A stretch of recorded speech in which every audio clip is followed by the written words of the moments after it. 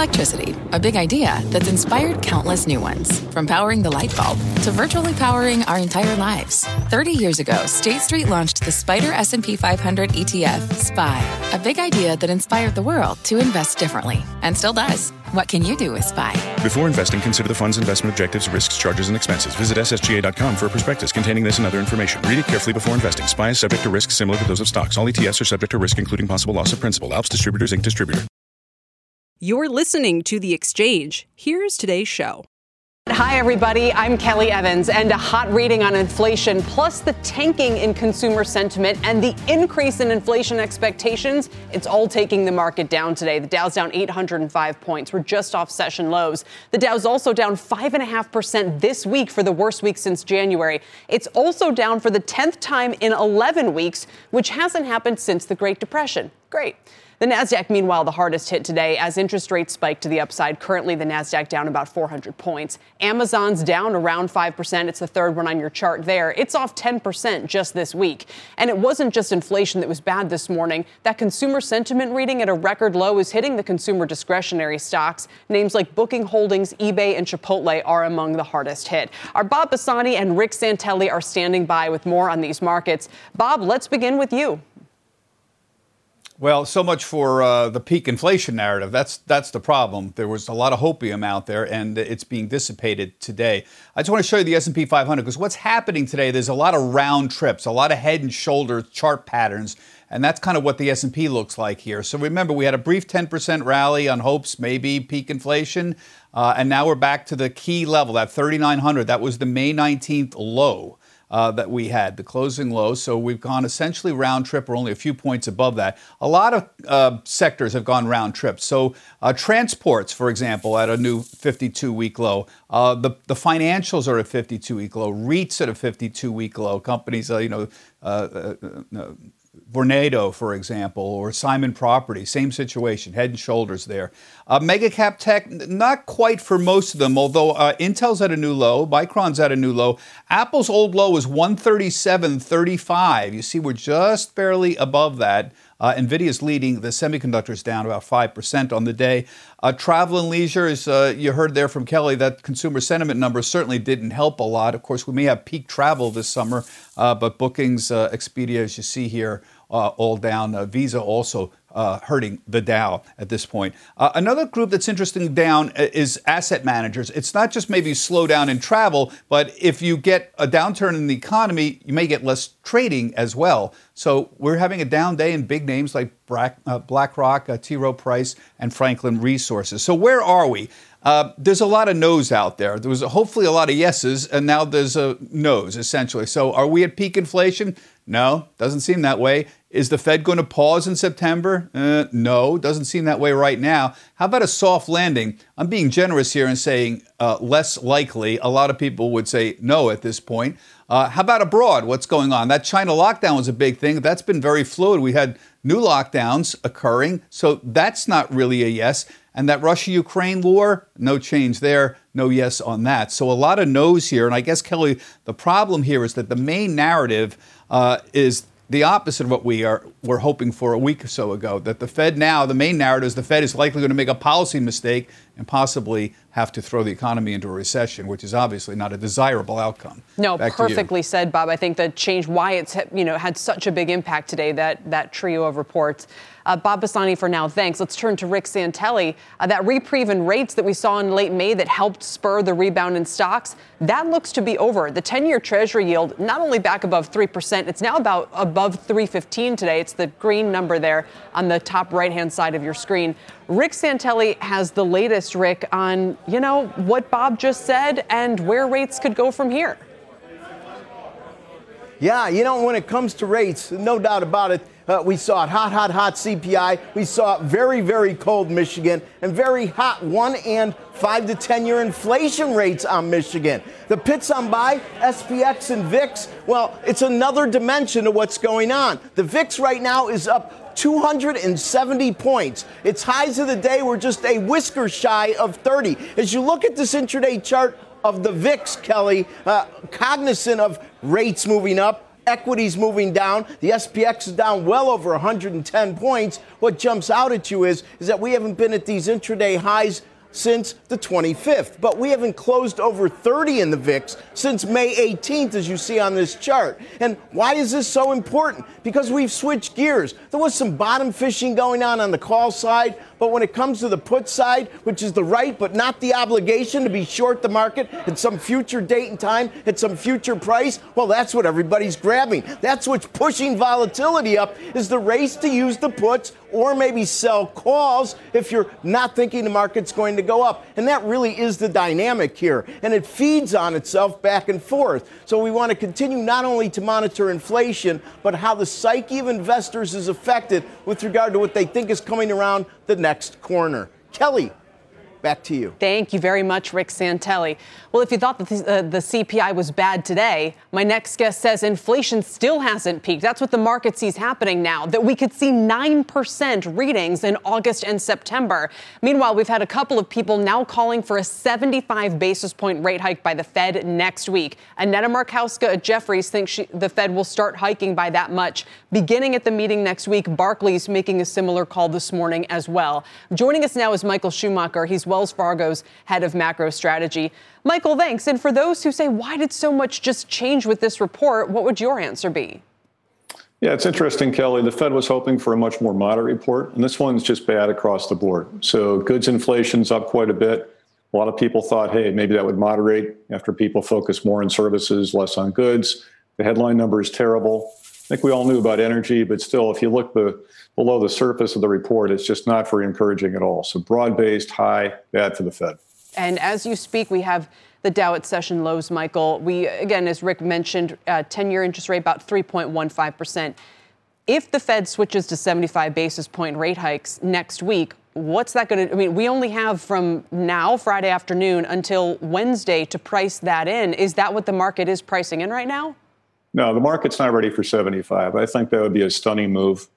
Big risk-off move if that were to happen. I frankly be very surprised, and I think my colleagues at Wells would share this view. The Fed has really prepped the market pretty thoroughly for 50 next week. Now, perhaps Chair Powell comes out of the press conference and says, you know what, we just went 50. Inflation's not good. We're thinking about maybe going more aggressively in July, and really to set the stage for conceivably 75 in July, or more likely 50 to lock in September. That makes a lot more sense. But 75, just to throw it out there next week, I think it's too much too soon. It's interesting, though, to watch a couple of different Wall Street banks now basically saying the Fed has to do that. They're saying they have to, and that they even think they will, which you and I institutionally would agree it seems like a long shot, right? For the Fed to go to 75 in just a couple of days would seem almost absurdly impossible. And yet they're saying it should be considered a very real possibility. The only mechanisms left by which they could signal that kind of abrupt shift would be basically through a report in the Wall Street Journal. I mean, there's a quiet period, right? We can't hear from Fed officials themselves. That's right. And it would be, I'd say fishy would be generous if the Fed were to leak a report to the Wall Street Journal or CNBC or anywhere else and say, hey, yeah, we really are thinking 75. We know it's the blackout period, but we don't necessarily adhere to that. I can't imagine the Fed doing something like that. The loss in credibility would be huge. Much better off from the Fed's perspective to do the 50 next week, talk about raising the dots and all that fun stuff. And again, to set the stage for maybe 75 later on, or more likely just to communicate to the market, this tightening is going to go on a while. Probably it means a number of rate hikes that are pretty significant, 50, give or take, throughout the year. Some 25s perhaps late in the year, but also going into next year. 75 next week doesn't seem to get the Fed a lot of benefit, and there's a lot of downside that comes with it. Let's talk about the inflation trajectory. Is the market, you think, looking for 9% headline reports now in August and September? And September was supposed to be the month that we were all talking about. Maybe they'd only hike by a quarter point, or maybe they'd take a pause. Is that out the window now? That's part of the problem here, Kelly, and Bob alluded to this. This idea of peak inflation doesn't really work anymore. So yes, the market is pricing 9+ out in September, and that's sort of depressing. And the clients I've been talking to for the last few weeks, for a lot of them, September has been that pivot point for Fed policy. Would the Fed actually pause or go 25 or at least be more market friendly in September? And now it seems a lot less likely. And that's perhaps the most discouraging thing about the report this morning. Although I guess if we were to put it differently, perhaps it's encouraging if it means they're response is going to be more hawkish than otherwise. I mean, if we were going to have an inflation problem that they didn't address because CPI came in slightly less than expected, but festered for a couple more years, maybe that would be worse than this that looks like a more obvious, hey, you got to do something. I agree with that. If this is a true wake-up call, it's a good thing. There's a problem, get after it, and let's hit inflation over the head until it goes away. I think if you look at it from that perspective, you could say, all right, maybe it's not so bad after all. All right. Well, we like to leave it there. A little more hopeful note. Michael, thanks for all your time this afternoon. Thank you, Kelly. Michael Schumacher of Wells Fargo. So now it seemed like the perfect time to get defensive in the market. That's exactly what my next guest is recommending. Healthcare, staples, utilities, those sectors of the market have held up relatively better than the overall S&P 500. Joining me now is Emily Rowland. She's the co-chief investment strategist at John Hancock Investment Management. It's good to see you, Emily. It's not like there's a lot of places where you feel great being invested, but, are these the safe havens? Yeah, we think so, Kelly. And, we are facing a global economic slowdown, and that's not really being reflected in some areas of the market. We're seeing treasury yields here continuing to back up.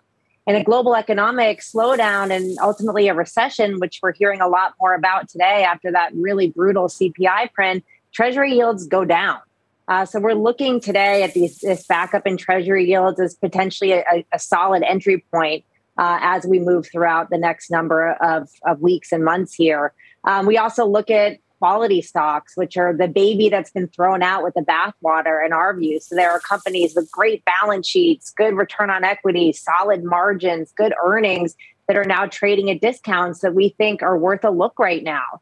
We also see really cyclical areas like international value stocks leading the way, which also doesn't really jive with a global deceleration in growth here. So there are some opportunities amidst some of the carnage, but certainly getting more defensive and embracing the idea here that volatility is the new normal. That's really where we would be leaning right now. So when you put it all together, where do you think we are in the market? I mean, we could talk about sort of what stage of the cycle, or we could just talk about whether it's a flat out bear market, and if so, how long that might endure. Yeah, so this cycle, both the market cycle and the economic cycle, are aging rapidly. We're not used to cycles that move with this type of velocity. And really, of course, inflation being enemy number one that's causing this aggressive Fed tightening and really looking like it may bring the economy to the brink in order to slow down inflation. So we haven't really seen, within equities, there may still be some room for some downside here. We haven't seen the economic data bottom yet. The leading economic indicators are still sitting at around 5% year over year growth. We would be looking for those to get closer to zero. The PMI data is still well above 50, which indicates that we're in expansionary territory. We haven't actually seen analysts revising down earnings estimates yet. Next 12-month earnings continue to move higher when we look at that. So there are a number of things that need to move lower, need to start to look like they're bottoming until we can start to feel more comfortable adding to risk in portfolios. This is not the time to do that. Yeah, it's kind of like we still have a nominal boom, but a real recession, a recession in real terms. Final comment. I don't know if we still have, we all know what that happens when the Zoom screen goes black. That was Emily Rowland. She's the co-chief investment strategist with John Hancock. Again, recommending, Emily, I think you can see me now. Let's just give a parting comment on which parts of, are we talking dividend growers? Would you be in technology, for instance? What do you do with industrials and financials here? Yeah, so our favorite sectors, Kelly, right now, we still like technology. We like communication services. That's really where you're going to get those high quality companies with those great balance sheets. We've seen the valuation reset there, good return on equity, low debt. That's what we want. But we also want to embrace those more defensive areas. We're upgrading our view on utilities. We're looking at companies that can play this idea of consumers moving away from the things that they want more towards the things that they need. And as energy and oil and food prices move higher, consumer discretionary is going to get hurt. People are still going to take a shower and turn their lights on, though. So areas like utilities offer some nice opportunities today in our view. All right. Emily, thanks for your time. We appreciate it. Thank you. Emily Rowland. Coming up, new numbers suggest work from home is slowing. What does it mean for the home improvement stocks and for housing? Plus, as investors pivot from growth to profitability, we're looking at the most profitable companies in the market that also have positive stock prices this year. This chart is one of them. We'll tell you whether it's a buy or a bail for our trader. And as we head to break, let's get a final check on markets into the little interim here. Dow's down 820 points. S&P's down 114. Nasdaq down 414. The 10-year yield around 3.16. Stay with us. What's on the horizon for financial markets? At PGIM, it's a question that over 1,400 investment professionals relentlessly research in pursuit of your long-term goals. Specialized across asset classes, but united in collaboration, our teams provide global and local expertise. Our investments shape tomorrow, today. Pursue your tomorrow with PGIM, a leading global asset manager. Support for this program is provided by Chevron. Demand for energy is projected to continue rising in the future. To help keep up, Chevron is increasing their U.S. oil and gas production, and they're innovating to help do it responsibly across their operations, including their Gulf of Mexico facilities, which are some of the world's lowest carbon intensity operations, helping supply energy that's affordable, reliable, and ever cleaner. That's energy in progress. Learn more at chevron.com/meeting demand. Welcome back. The retail names are under pressure today after high inflation and tanking consumer sentiment reports. ETFs tracking the sector down 2 to 3.5%. The only components of these in the green are the staples like supermarkets and groceries. And today, Bank of America is out with a new report showing that consumers are planning to tighten their spending in discretionary categories. That includes restaurants and travel, the reopening beneficiaries. Liz Suzuki put out the report. She is senior hardlines retail analyst at BofA Securities, and she joins us now. Liz, welcome. But maybe the biggest surprise is actually, home spending holding up. Yeah, well, thank you, Kelly. Thanks for having me back. And, I've presented this survey before, and it's always been really interesting to track throughout the pandemic how consumers' spending behavior or their spending plans have shifted. And so it's interesting to see that we did see a pullback in this latest run of data, which, the survey ran for the first week of June, so very timely. And we saw that compared to March, there was a shift in how consumers plan to spend going forward. And that basically anything discretionary, furnishing, travel, and restaurants, too. We saw a pullback in consumers' intentions to spend. One area that was a bright spot, though, was home improvement, which is really interesting to track. It's been one of the strongest categories in retail. It was one of the strongest categories this earnings season as well. When we saw Home Depot beating and raising estimates, we saw Lowe's coming out with strong results as well, relative to the rest of retail, where we saw some other, some signs of weakness. So I think that this is a sector that is still holding up well. You've got strong home price appreciation and other really important metrics that, and the stocks have gotten caught up in this rout of housing, maybe unduly. Yeah, no, and you highlight, look, Floor and Decor, Home Depot, Leslie's, Lowe's, even, some of the other names that are more exposed, Bath and Body Works, Williams-Sonoma. I mean, these are some places to perhaps look for some strength. As we ponder, though, what this future is going to hold, here's what Howard Schultz just had to say about the difficulty that he's had in getting people to come back into the office. We want to know the extent to which this is playing in with the themes you're discussing. Here's what he told Andrew Ross Sorkin at DealBook DC yesterday. I have been unsuccessful, despite everything I've tried to do, to get our people back to work. You want them back. I mean, I want them back. I pleaded with them. I said, I'll get on my knees. I'll do push-ups, whatever you want. Come back. No, they are not coming back at the level I want them to. And we're a very collaborative, creative group. And I realize that I'm an old school person, and this is a different generation. And I've been schooled by our people. Don't say too much. So we have to establish a new way of working. And I've embraced it. So, Liz, people are not afraid to tell Howard Schultz no, I guess, but how does that play into your findings? Yeah, it was interesting because one area where we saw a bit of a shift in this quarter survey was that when we asked whether consumers prefer to work from home, previously we had seen, I think it was 92% had said yes in March. That fell to 68% in June. So we did see a bit of a shift in preference to come back to the office in this survey. Let's turn to some of the other segments here. When you say that they're pulling back on consumer discretionary, again, this is data from last week, so it captures the gas price impact. Where are people pulling back the most? Yeah, so, in my coverage in hardline retail, we definitely saw this in furnishings. So that was, and furnishings and home goods, too. So, we're actually more cautious on the names in that space, being, Bed Bath & Beyond, Williams-Sonoma, and Big Lots as well. So, we've started to see some of the evidence in their reported numbers. Williams-Sonoma is an exception where, they've still sounded pretty good, but a lot of that backlog in demand is really from prior orders. I don't know if you've tried to order any furniture in the recent past, but it takes quite a long time. So when those deliveries actually happen, that's when it gets captured in the sales. And so what we may be seeing in the strength is really orders that happened, maybe even 6 months ago that haven't, so we might not be capturing the full current demand picture when we're seeing earnings from these companies right now. So it could be a sign of things to come in the future. And that you can't, paint the whole sector with a broad brush, that there are parts that are going to underperform here.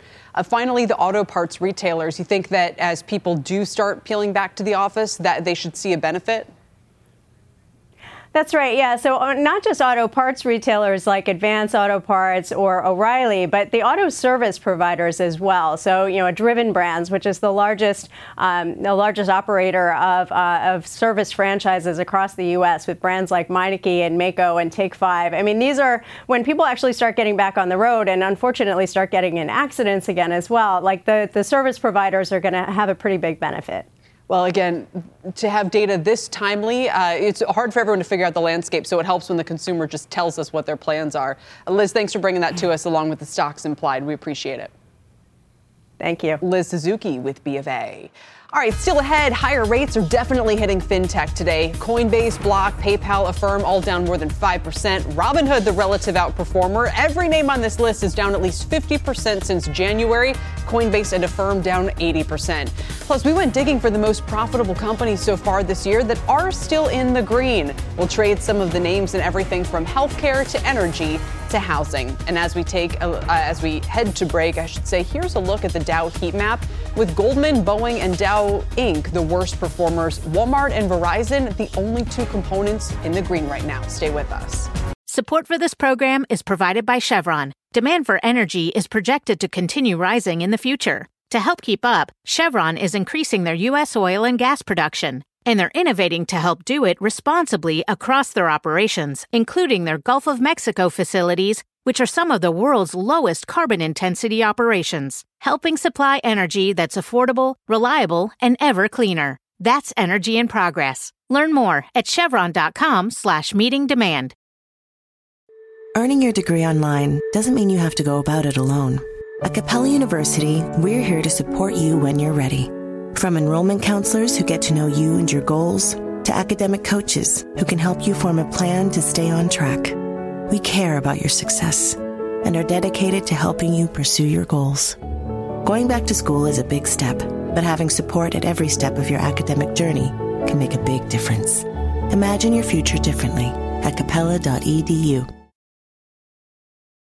Welcome back to The Exchange, everybody. We're coming a little bit off the lows, about 100 points or so, but it's still down across the board. The Nasdaq down almost 400. The Dow down for the 10th week in 11, which hasn't happened since the Great Depression.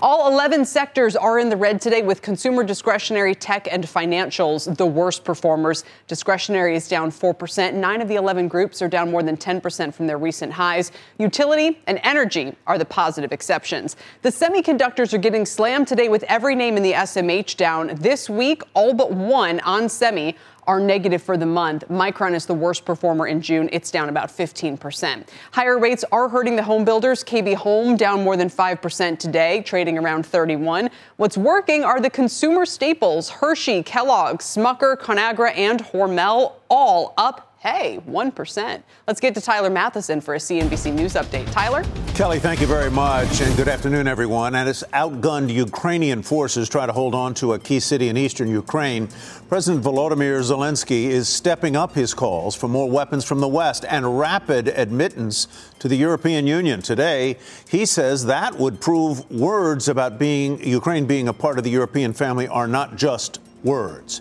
Jeffrey Rosen's lawyer tells NBC News the former acting attorney general will publicly testify next Wednesday in front of the January 6th congressional committee. He is expected to describe then-President Trump's post-election attempts to pressure the Justice Department into supporting his false claims of voter fraud. And in a post on his new social media platform, Trump says his daughter Ivanka had, in his words, checked out after the election and hadn't studied the results as closely as he did. At last night's hearing, a clip from previous testimony was shown in which she said she accepted the determination the election had not been stolen. Tonight on the news, why builders are putting up new houses with no intention of selling them. That's at 7 Eastern. Kelly, back to you. Interesting. Tyler, thank you, and we'll see you soon. Ahead, as the Nasdaq sinks, one market strategist is diving right in looking for bargains, including Meta and Alphabet. He'll make his case for those names ahead, and before we head to break, let's get some show and tell, where we show you a chart and tell the story. Shares of DocuSign are on pace for their worst day since December after they missed earnings estimates. Their net loss widened to $27 million versus $8 million a year ago. And while inflation is on every CEO's minds these days, CEO Dan Springer told Tech Check he's focused on the ripple effects from the pandemic as well. We believe that, yes, interest rates going up is going to be a challenge for businesses like ours, where we have a lot of financial services, real estate people. There's going to be fewer mortgages, and there will be fewer demand for DocuSign in that space. But the concept of the macroeconomics beyond that, in terms of things like inflation, in terms of potential recession, we don't think that is as big of a challenge for DocuSign as what we're facing coming out of the pandemic, where, again, we had that giant pull forward of demand. Welcome back, everybody. Stocks are sliding for the third day in a row and on track for their worst week since January. In a search for opportunities, CNBC ran a screen looking for the 15 most profitable companies that have eked out gains for the year. Well, as of yesterday's close, at least. My next guest has 3 names she's buying and 1 she's avoiding from that list. Joining me now is Gina Sanchez. She's the chief market strategist at Lido Advisors and a CNBC contributor. And she is on set, which is so nice. Welcome. Great to have you here in person. All right, so your first buy is actually Berkshire Hathaway. Tell me why. So one of the things we're looking at to survive a lot of the volatility that we're experiencing, and today is one of those days, is quality. And Berkshire Hathaway is one of those stocks. It's not just value, it's also quality, it's dividends, it's got the components that we think investors need right now. Profits, and it's been up this year. I think today, with this 2.6% drop, it's now turned negative by 2% year to date. Still, a lot of people will take that. Berkshire is also a name that had been out of favor. Yeah. Not that it had done that poorly, but it just wasn't ARK K, right? Kathy Wood was the new Warren Buffett. Does this name have staying power? Berkshire, absolutely. I mean, I think that if you look at the holdings that it has, this isn't a one-time event we're going into right now. This is going to last for the next 12 to 18, possibly 24 months. And so the demand for quality, the demand for cash flow, the demand for dividends, that's not going away anytime soon.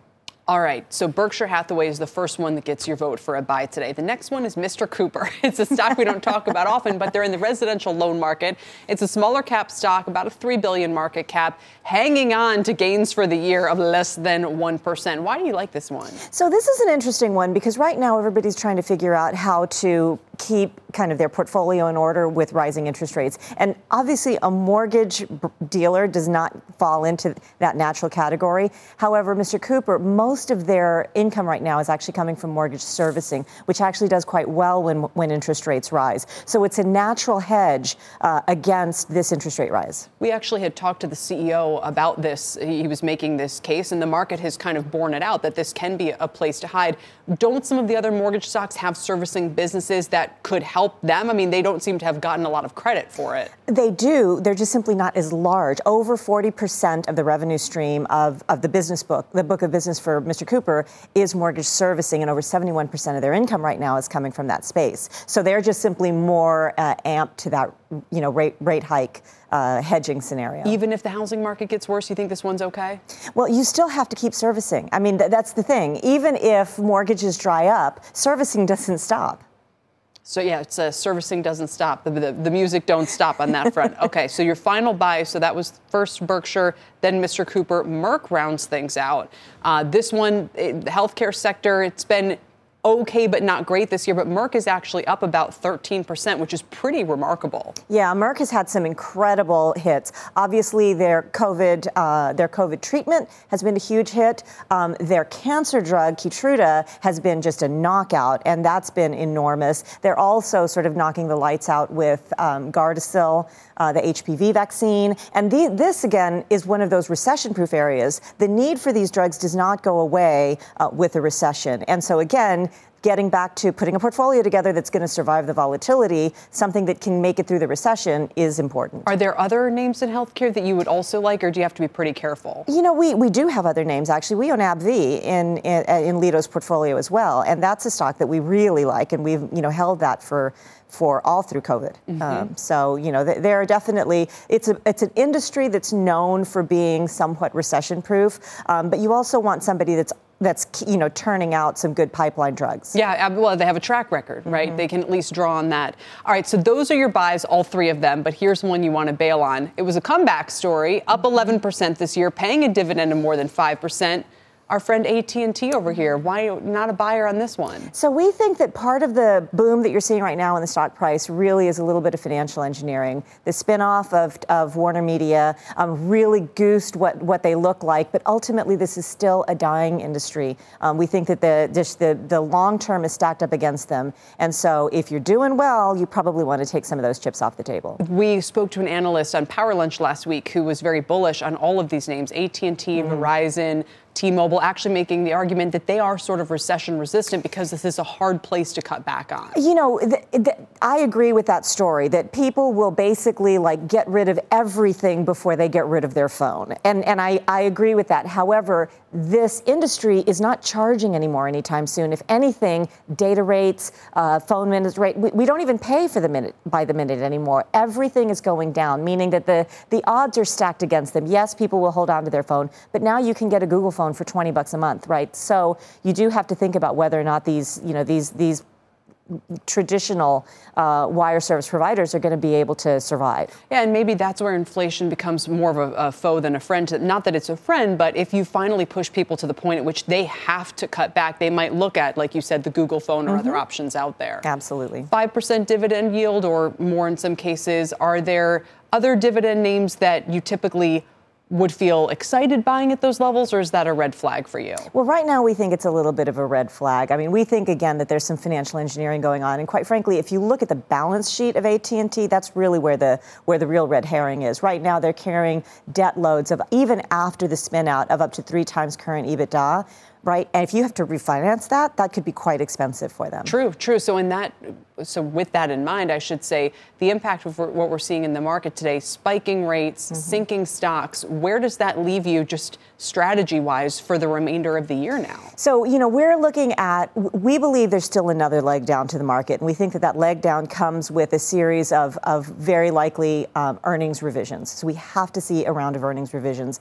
And so right now we look like the markets could be sustainable, trading at 17, 16 times. I mean, that's a great price for average market stocks. But we think after the revisions, it's going to go back up to 18 times. So we're going to have another leg down before we get to that sort of bottom where everything looks attractive again. Right. And we had a guest top of the hour who said she thought maybe we were kind of at the top of the range for the 10-year yield, and that, as we move throughout the cycle, that starts to move lower again. That's a tough call to make right now. And I just wonder, for those who might have listened to that and said, I'm not so sure, what would your advice be? Well, I think that everyone's looking at the Fed even harder right now because now Fed fund rates are having an overreaction, pricing in 75 basis points. That would be a shock to the market.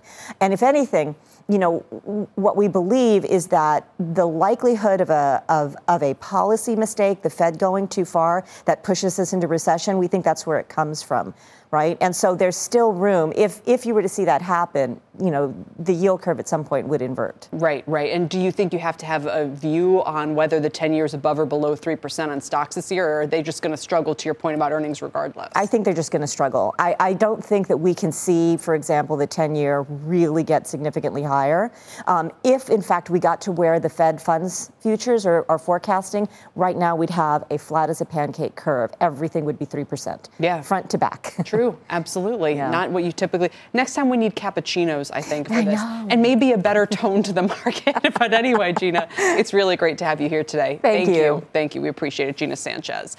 Still up next, it's been a rough go for the fintech names like Affirm, down 80% this year. Today, adding to that pain, we'll talk about the big moves and what's behind the drop next. But it's not all bad out there. Take a look at some of the names bucking the downtrend. We mentioned the staples earlier. How about some of the names that sell them? Kroger's, Walmart, CVS, grocery outlet up 4%. They're all in the green this afternoon. And President Biden is set to address inflation and the supply chain out at the Port of Los Angeles. This event should begin momentarily. We'll go there live when it does. We're back in a moment. Stay with us. Welcome back, everybody. Today's red-hot inflation data slamming tech stocks. The tech-heavy Nasdaq on pace for its 9th week of losses in the past 10. That's its worst stretch since the dot-com era. My next guest isn't giving up hope. He says there's opportunity in the space with some fundamentally sound companies now trading at very attractive levels. Let's welcome in Quint Tatro. He is the founder and president of Jewel Financial. All right, Quint, let's get right to it. Do you stick with sort of safety in the big cap names, or where do you go here? Well, interestingly enough, Kelly, I think you can pretty much go anywhere if you're looking for depressed prices. But if you want peace of mind, if you want to know that what you're buying is high quality, I think you do need to look at sort of the large cap space, or at least the names that err on that side. The difficulty is in this environment, right, is it's easy to just tuck tail and say, get me out and I don't want anything to do with this. And this is the precise time when there are fundamentally attractive names that nobody wants to touch, names that just a few months ago, nobody could get enough of, right? They were bidding up at any price whatsoever, any valuation metric whatsoever. Now these names have come in to reasonable levels and nobody wants to touch them. For example, let's take a look at Meta. Meta is probably our top choice in a long-term tech play. I mean, this is a company now trading 12 times forward earnings. And despite some of the challenges that they've had, they're set to grow those earnings almost 20% next year. So that's pretty decent valuation. What I like most about this company, no debt. So you're talking about a cash flow titan, no debt, and a reasonable valuation. The stock has come down considerably, obviously. So, is it a timing thing? Are you going to pick the exact bottom? Probably not. But if you're willing to venture in and buy something like that down here, I think you're going to be rewarded over the next couple of years. Sure. And before we talk Alphabet, one that's a little bit more surprising, we might say, is your choice of onsemi. Why does that, and the semis have been such a tough sector. A lot of people would probably just say, I don't want to go near this until we figure out inventories and demand and post-pandemic. Why would you pick that one up right now? Yeah, because exactly what they said during their last call. So this is a company that is very dominant within the semiconductor space in the automobile environment. They have told us that they're starting to see the supply chain loosen considerably. So I believe that we're going to see this demand for these chips continue to increase. Despite the waning consumer right now, I think with the environment that we're in, we still have a shortage of automobiles, particularly new automobiles. So look for this company to continue to deliver if they are, in fact, seeing the supply chain loosen up. This is another company with relatively attractive fundamentals, 13 times forward earnings, excellent balance sheet, and again, in a space that I think is ripe for a turnaround that we're going to see here in the supply chain. All right. So you've made your case for Meta, made your case for onsemi. What about Alphabet? Yeah, this is probably the staple among the fallen fangs, I think, that, just is cheap. And if this is a company that, like, we believe is going to be here for a very, very long time, you don't often see a company trading at these valuations, 12 times forward earnings, 18% on the growth metric. And again, a Teflon balance sheet and literally just a myriad of companies. You're almost buying like a mutual fund when you own Google and Alphabet and all the outside bets that you're getting for this company. Yeah. So very attractive company down here at these valuations. Going to break you off to get to the president, if you don't mind. Appreciate your stock picks. Quint Tatro, President Biden speaking on inflation at the Port of Los Angeles after that super searing hot CPI report this morning and consumer sentiment tanking, I should say, to an all-time low. Also in the report, perhaps most worrisome, especially to Federal Reserve officials, consumers' inflation expectations moved higher. That's what Fed officials fear could trigger a wage price spiral. That's why you've seen Barclays, Jefferies, to name at least two, move their expectations for the Fed next week to a 75 basis point rate hike, something our guest Michael Schumacher earlier this hour would be stunning to markets and that the markets were definitely not priced for or anticipating. Again, we're going to hear from the president shortly on the inflation problems. We've already had some headlines out of the White House where there's President Biden saying oil and gas refining industries should not make excessive profits or take price hikes right now. We've heard rhetoric like that before. The president earlier today in a statement also urging Congress to pass legislation to lower consumers' energy and pharmaceutical costs. The president, remember, in that op-ed in the Wall Street Journal a couple weeks ago, laid out his three-point plan for tackling inflation. The first, arguably most important plank, was letting the Federal Reserve be as hawkish as it needs to be in bringing prices lower. The second plank did include a variety of measures aimed at particular industries. And the third plank was lowering the deficit through raising taxes. We all know the supply chain has been one source of consistent price pressures and bottlenecks and shortages.